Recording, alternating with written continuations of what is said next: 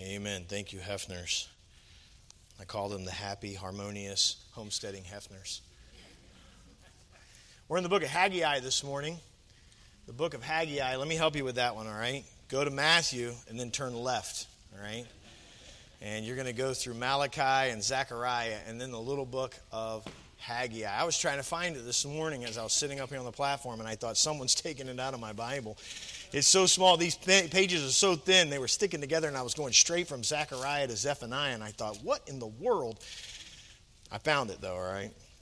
Haggai chapter number 1 this morning. I'm excited to preach this morning.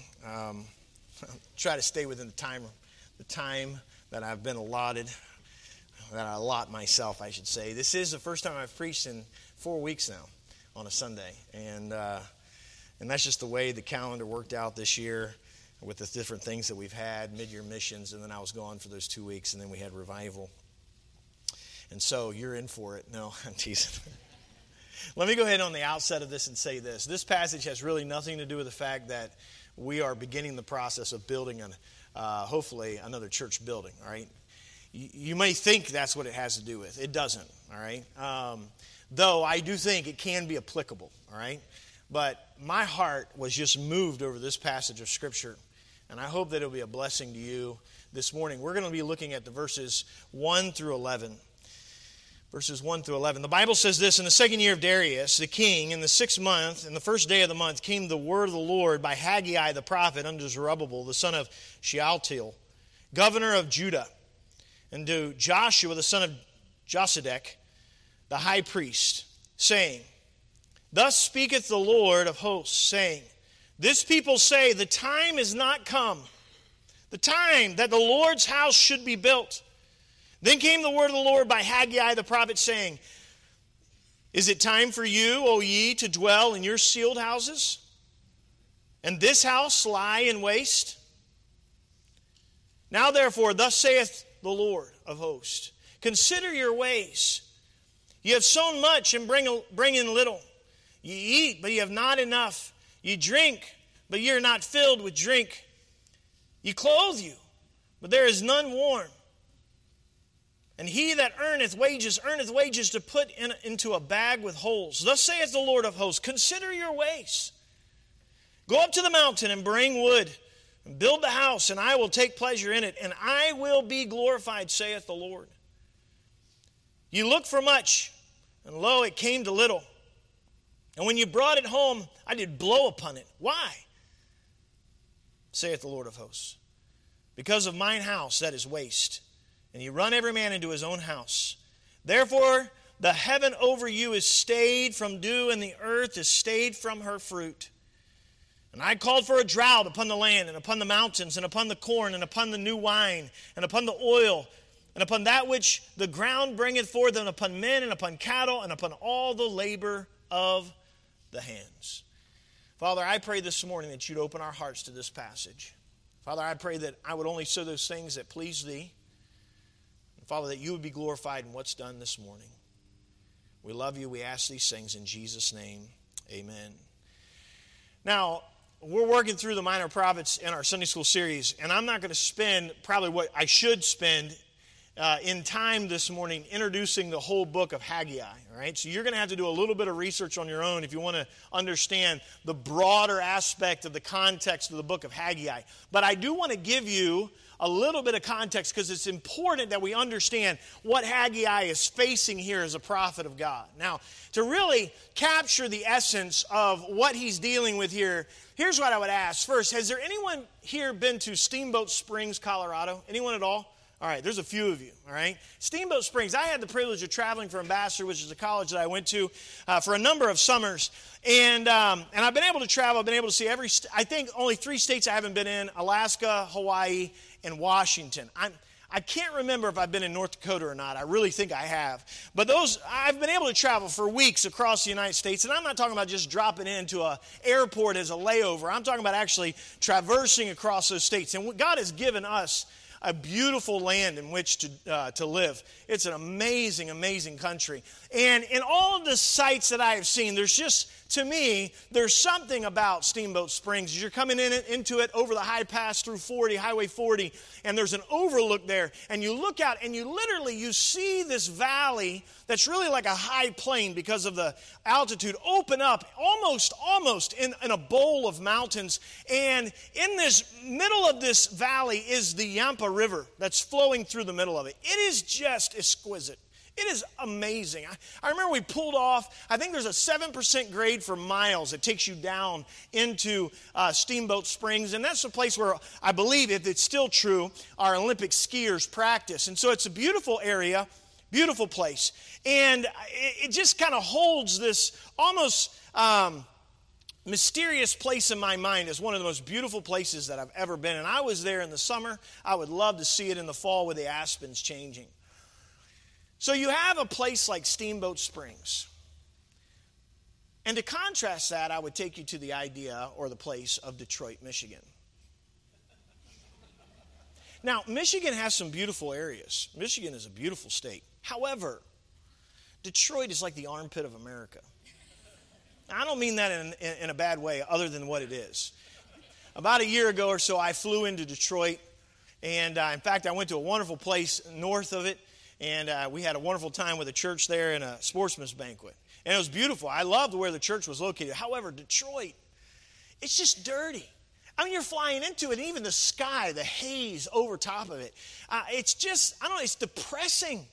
It's depressing. And one would have to ask this question: why would anyone living in Steamboat Springs up and move to Detroit?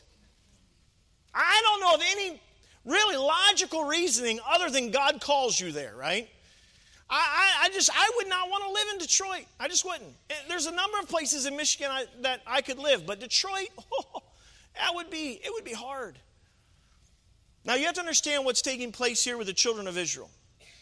The children of Israel, 70 years previous to this, Nebuchadnezzar comes into Judah, and he lays waste to the city of Jerusalem, and he takes Israel captive. And Israel is carted off. Most of the Jews were killed.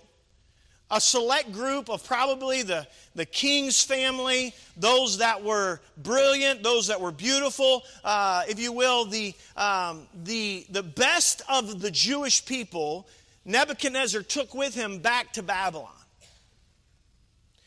And Judah was just a wasteland. And these people have grown up, they've lived, most of them went when they were children, and they have lived in one of the most affluent world kingdoms that the world has ever seen. Remember, Babylon was the head of gold.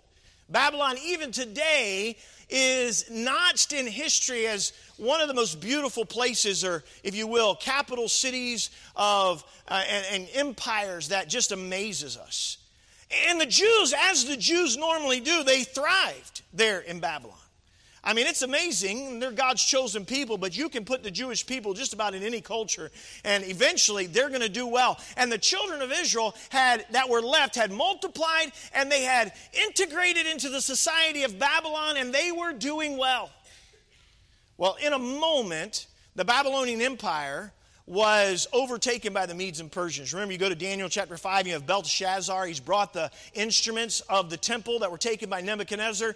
And Belshazzar has Daniel there, and they see a hand writing on the wall. And what is it? Daniel interprets it that he's been weighed in the balance and found wanting. And that night, really, for the most part, a peaceful change of power took place. The Medo-Persians came in. It was not a violent overtaking. They did it in a night, and Babylon was no more, and now we had the country, or if you will, the empire of the Medo-Persians. Now, what happens at that moment, and Johnny, could you hit the next slide for me? What happens at that moment is many times, and that's probably hard to see, so let me walk you through it, all right? But you have 70 years of exile, where the children of Israel are in the kingdom of Babylon. And then what takes place is Persia conquers the Babylonian Empire, right? Which we know of. The conquering king there was Cyrus. What's amazing about Cyrus is that God had already prophesied 150 years before Cyrus becomes the empire, or the emperor, if you will, of the Babylonian Empire, which now is the Persian Empire. God had already prophesied that Cyrus would build, God would move in this Persian king's heart to build the temple. Listen to this in 2 Chronicles chapter 36, verses 22 and 23. It says, now in the first year of Cyrus, king of Persia, that the word of the Lord spoken by the mouth of Jeremiah might be accomplished, the Lord stirred up the spirit of Cyrus, king of Persia, that he made a proclamation throughout his kingdom, and put also in writing, saying, thus saith Cyrus, king of Persia, all the kingdoms of the earth hath the Lord God of heaven given me, and he hath charged me to build him an house in Jerusalem, which is in Judah. Who is there among you of all his people? The Lord his God be with him, and let him go up. Now this is amazing, right? This is one of those things, we look at the Word of God and we know that the Word of God is in fact not a collection of men's writings, but in fact the Word of God, because Jeremiah, 150 years before we'd ever even heard of the person named Cyrus, God says, I'm going to raise up a world leader. His name is Cyrus. He's called out by name, and he's going to build my temple again. And so what we have here is this. We have Persia takes over the Babylonian Empire, and then we have the edict from Cyrus for the Jews to return, and we have the first return of the Jews under Ezra. And Cyrus sends Zerubbabel. Now, who is Zerubbabel? He's the grandson of the king of Judah, Jehoiakim. All right, again, we see that lineage, the Davidic covenant, right? There's always going to be a line, all right, from David that sits on the throne. So Zerubbabel comes back as the governor, all right? And so what takes place is they go back, and we see in Ezra that they begin to build the temple. Now, they come from the most luxurious, affluent empire the world has ever seen, and what are they going to? They're literally going to a barren wasteland. Nebuchadnezzar so destroyed Jerusalem and the temple. We're talking about Solomon's temple, which was really a wonder of the ancient world, all right? He destroyed it so bad. Where do they have to begin to rebuild the temple? They have to begin with the foundations. Begin with the foundations. So in the second year, they begin working and they finish the foundations. What happens? Well, they begin to experience adversity. They begin to experience a little bit of pushback from the Samaritans, and maybe even from some of the Persians. And so all of a sudden, the building of the temple halts. And for 16 years, the children of Israel do nothing. For 16 years, Zerubbabel, Joshua, the son of Josedek, all right, the leaders that had taken these children of Israel back. And remember, when Cyrus gets up and he says, hey, God's told me to build the house of the Lord. I want you to go back. They take there's about 42,000 Jews that leave Babylon, which is now Persia, and traverse back to Jerusalem. And with their servants, it's roughly about 50,000 people. And the only people that are left in that area of the world, the only people that are left in Jerusalem were the poorest of the poor, the Jews that had not gone to Babylon. There was nothing there. The walls were not there. And we see a progression here, because you see Esther, she's under King Xerxes, which is also known as Ahasuerus. And then we have Nehemiah down here, which is later on in Artaxerxes. And so this is the progression that we have. We have Ezra, then we see Esther, then we see Nehemiah. You can go back to the next slide, Johnny. And so what we have is with these people, they walk into Jerusalem, and it is absolutely horrific. And they begin to build.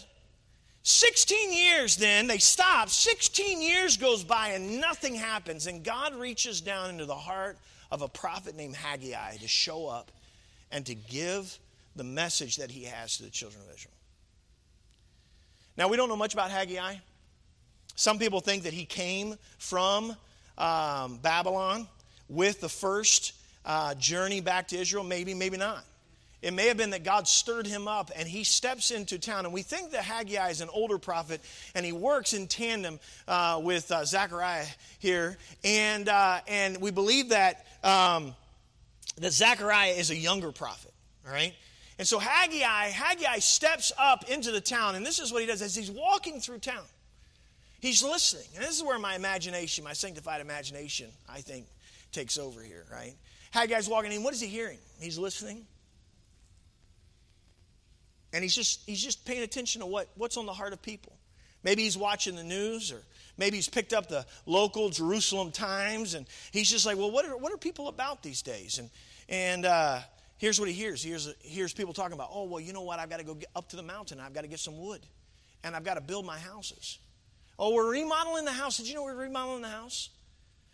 And they're talking about, well, you know, it's the second house, our summer home. Yeah, we've decided to build a summer home. And then someone was like, well, we're decided to build a second house, or a second summer home, or we're remodeling this home. And so he listens, and this is what they're talking about. And so what does he do? He decides to get and this is in my imagination, all right?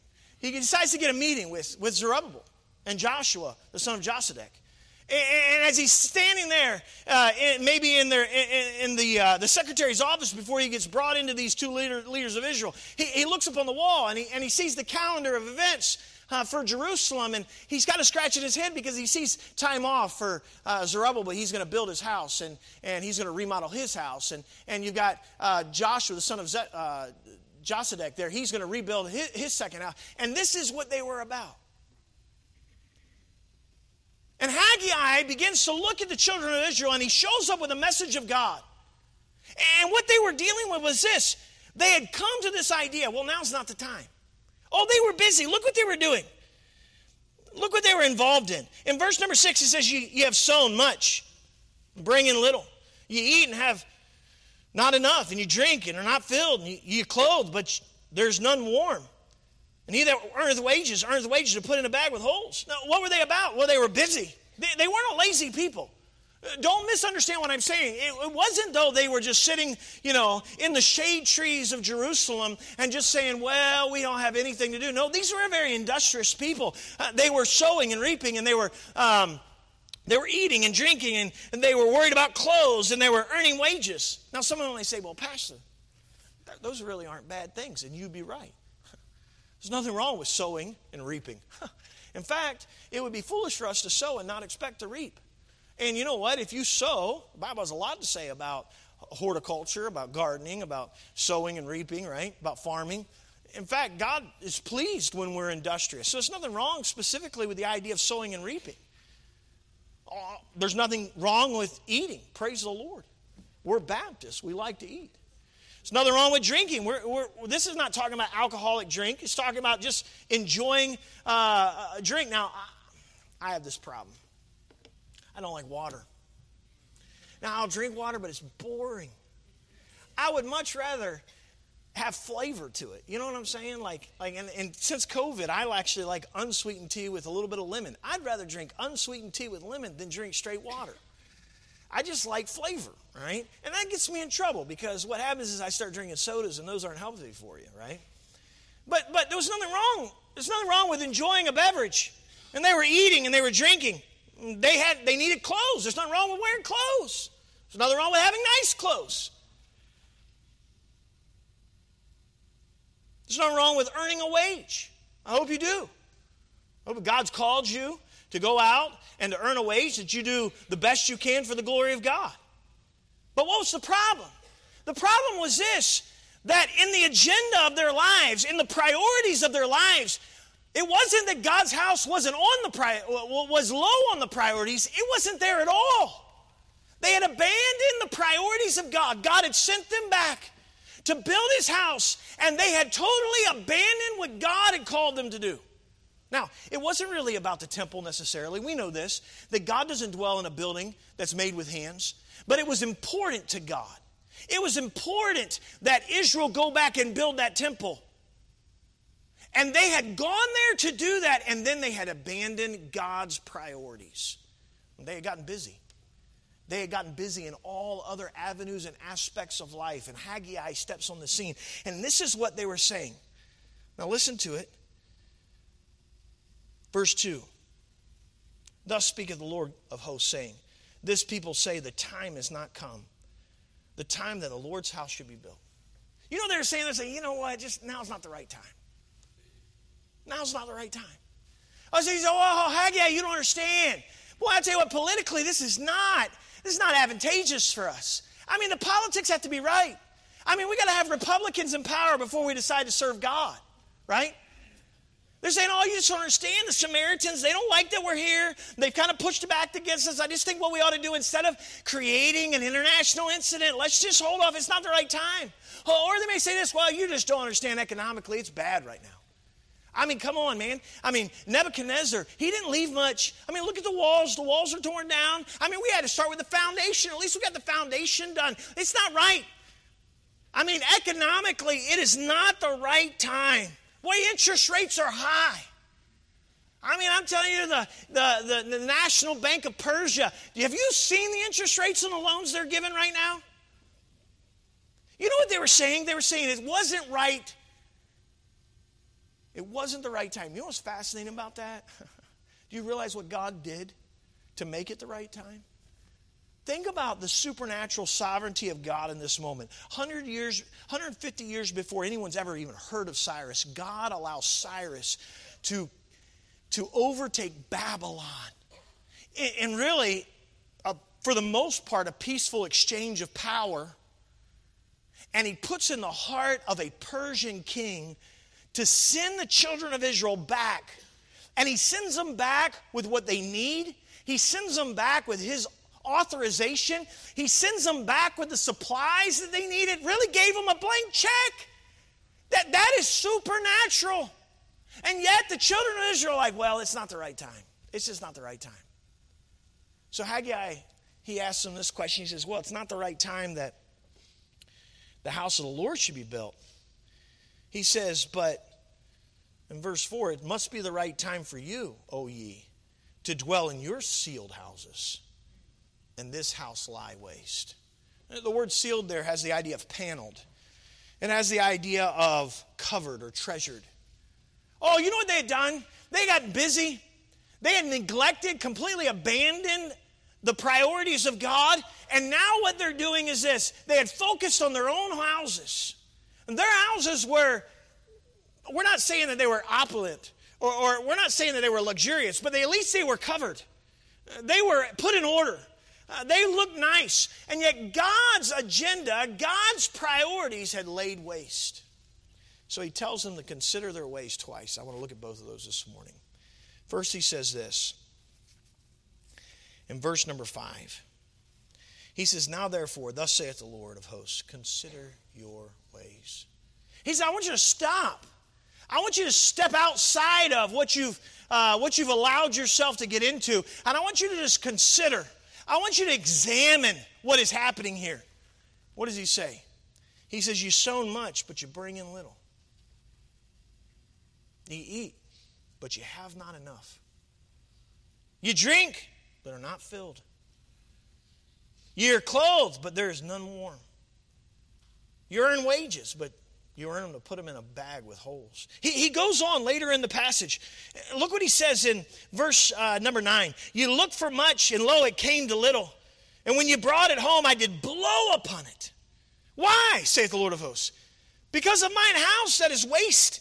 And you run every man to his own house. Verse 10 and 11. Therefore the heaven over you is stayed from dew, and the earth is stayed from her fruit.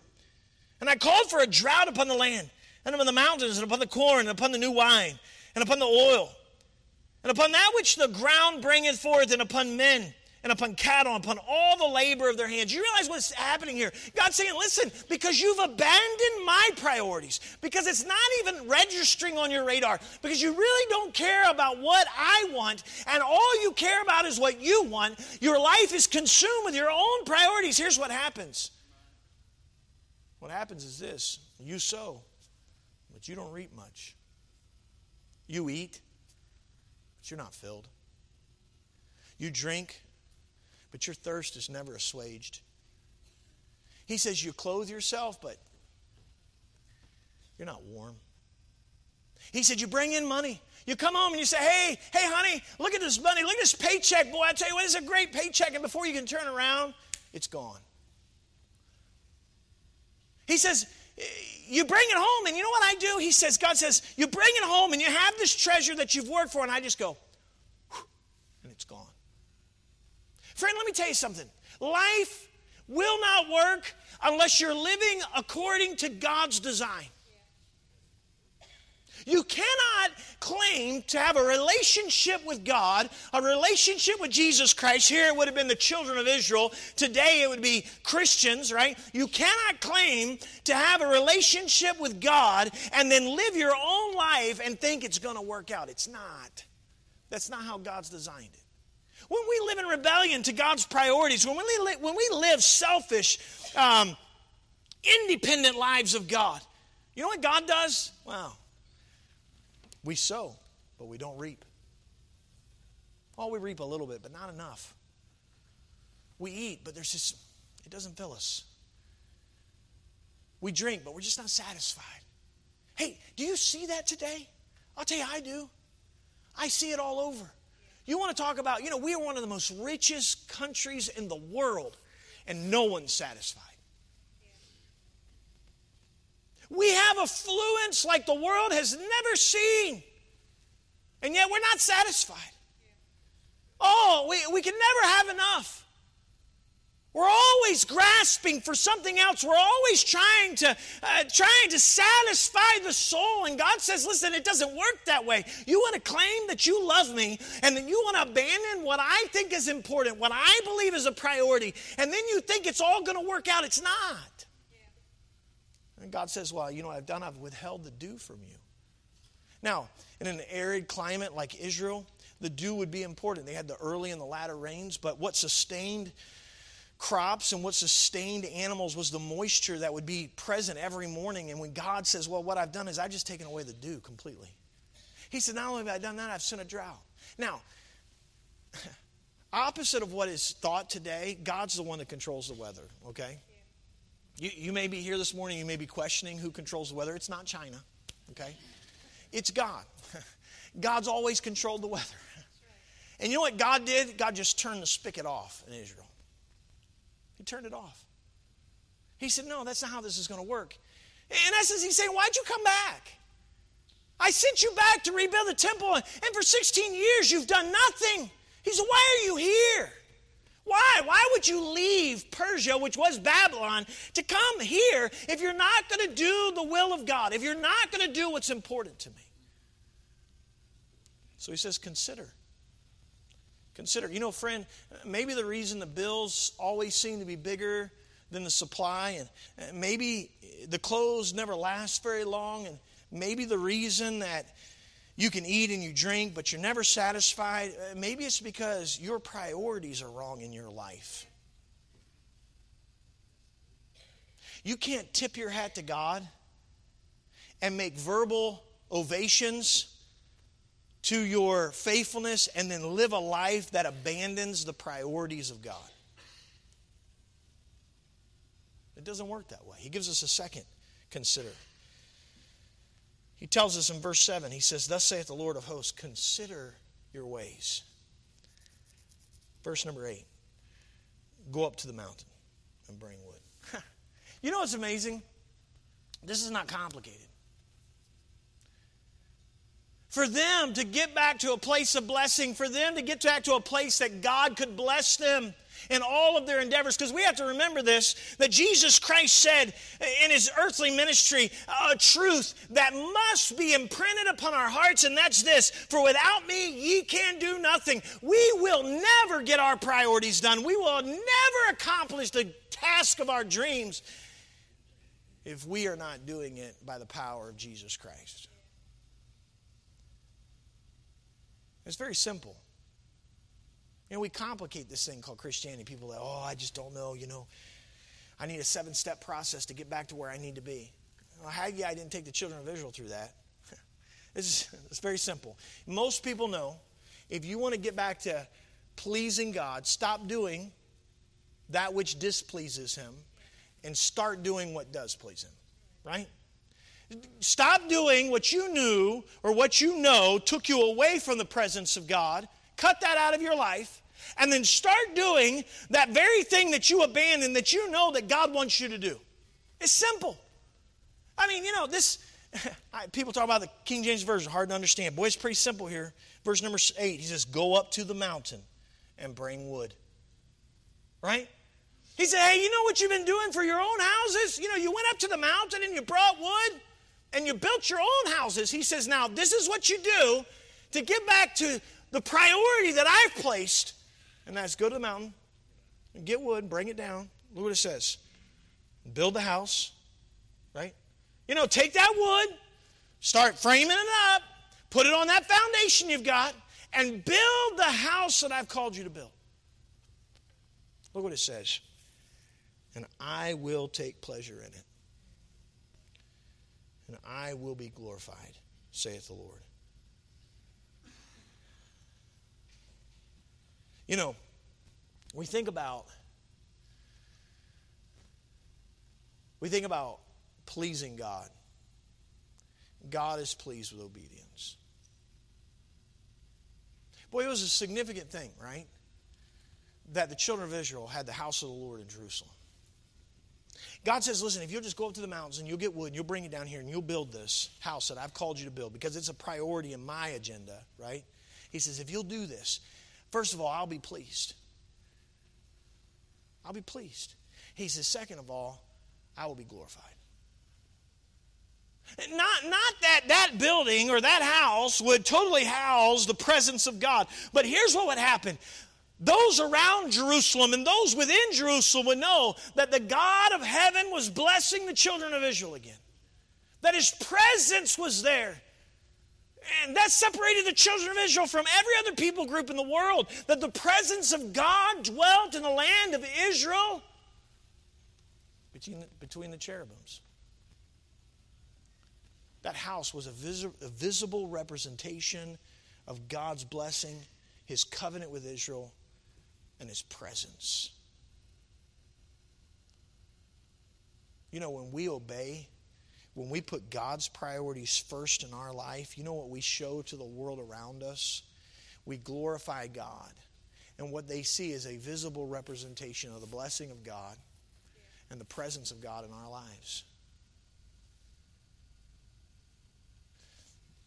It takes me back to Matthew chapter 6 and verse 33. It says, but seek ye first the kingdom of God and his righteousness, and all these things shall be added unto you. But seek ye first. I gave this illustration in my staff devos this past week. I'll give it here as we close. I really enjoyed doing some elk hunting this year. It's good to sometimes get away and just decompress. One of the young men that was hunting with us, he hunted with me last year. His name's Cody.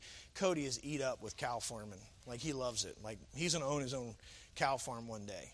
And so a lot of our conversations were about cows this past trip. And we were talking about it. He's like, what you need to do, John, is you need to get you about 20 3-weight cows. And I'm like, what is a 3-weight cow? He's like, well, it's in the 300 range. I'm like, oh, okay. He said, put them on a field. He said, give them some Draxxin. He said, you know, they're going to get sick because they came through that feed lot where you bought them, the auction place. He said, so you just go ahead and preventative, give them some of this medicine. He said, you just let them eat on that field, maybe give them 2 bags of feed just to help them out a little bit each week. He said, and you grow them from about 3-weight to 6-weight. He said, you buy them a 3-weight cow, you're going to buy about $850. You know, sell it about $1,400 to $1,600. You say, you'll make $10,000. Man, my mind started rolling. I'm like, there's a field behind my house. I wonder if I could lease that thing. We'll put up a fence. And then we'll drop 20 calves on that thing. You know, they'll just eat the whole time. You know, this is going to be easy. Well, I went to pick up barbecue sauce from Jake Lehman. He was a dairy farmer that I worked for as a kid for a number of summers. And so I thought, well, I'll just bounce this off of him, you know. I'm ready to divest everything I have and buy cows, right? And which isn't much, but I thought, hey, it'd probably do better than the stock market at this point, right? And so I said, Brother Lehman, I said, he's a believer. And I said, let me ask you this. Can you take, and I just walked him through the whole scenario. And he listened. He's a real patient man. He listened, and he looked at me. He goes, you know what I tell you? I said, what's that, Mr. Lehman? I said, because I just want to know, is that feasible? He says, John, if I was you, I'd just stick to preaching. Now, I appreciate that. You know why? Oh, I get harebrained ideas all the time. I do. I'm a dreamer, right? I count my chickens before they hatch. I love to get I'll get into all kinds of stuff. but get halfway into it, though, I should be in this, right? It's wasting my time. For me, right? For me. Of course, you have to know what God's will is for your life. But I appreciate that advice. You know why? Because that should be the priority of my life. Yeah. Why? Because that's what God's called me to do. That's right. God hasn't called me. God has not called me to be involved in every other little thing. You know what God's called me to do? God's called me to shepherd this flock. That's right. And His word has to be a priority in my life. And if we're not careful, what we'll do is we'll abandon the priorities of God. And we'll go through seasons of time where God's like, what do you have to do? What do I have to do to get you to see that this is not what I'm calling you to do? Every time you bring it home, I go, whew. Yeah. Now let me go from preaching to meddling just for a second, okay? I can tell you this. You don't make a priority of coming to church, God's not going to bless your life. It's obedience. He says, forsake not the assembling of yourselves together. By the way, this day is not called the morning of the Lord. It's called the day of the Lord. This is called the Lord's day. He owns the whole day. The whole day.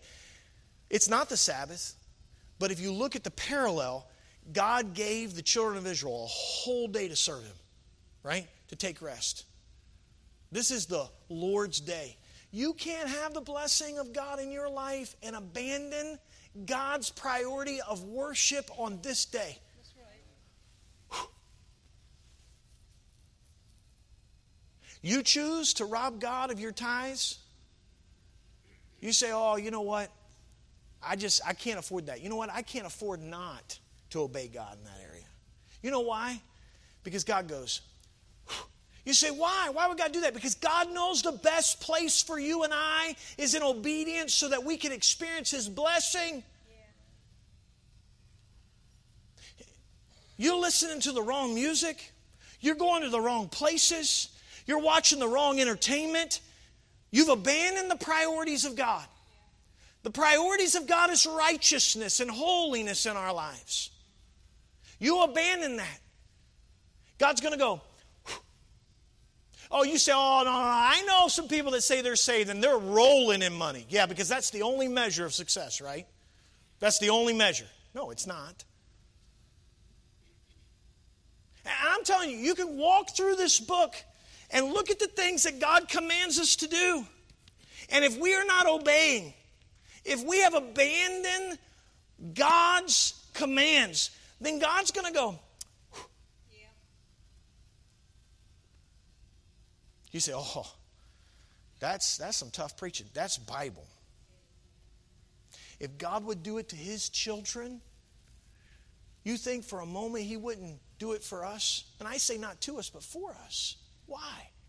Because the best place for the Christian is in the middle of the will of God, doing what makes God happy, what He takes pleasure in.